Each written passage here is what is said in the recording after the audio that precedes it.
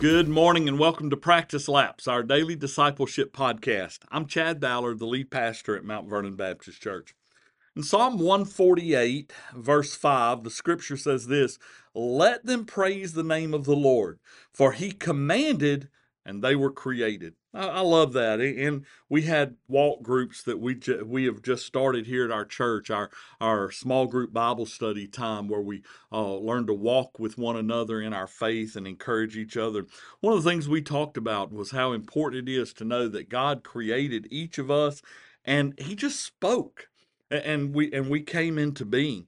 As a matter of fact, in Genesis 1 verses 11 through 12, it says this: "And God said, let the earth bring forth grass, the herb yielding seed, and the fruit tree yielding fruit after his kind, whose seed is in itself upon the earth. And it was so. And the earth brought forth grass, and herb yielding seed after his kind, and the tree yielding fruit, whose seed was in itself after his good kind. And God saw that it was good." You know, here's something I want you to think about. When we think about the fact that God created us, if evolution were somehow to be true, then you would have one species that would have to evolve into another. And if that's true, then you would expect to look around and find transitional life forms all over, because those things would necessarily have to exist for all species to have come from one instant like that.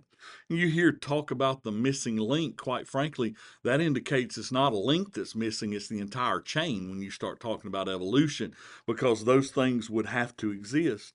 That's not how it is. God created everything. I also love that in that passage in Genesis 1, everything creates after its own kind. You know, I think that's important for us to know.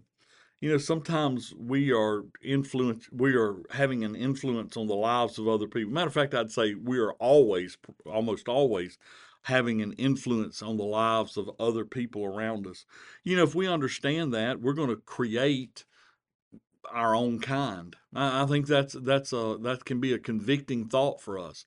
See, we need to be the very best we can be on this journey, because those around us who are influenced by us are going to become what we are. Our children are going to become much like we are. And so we need to be very careful about how we build into the lives of others, knowing that God expects us to produce, and as we produce, we're going to produce those after our kind.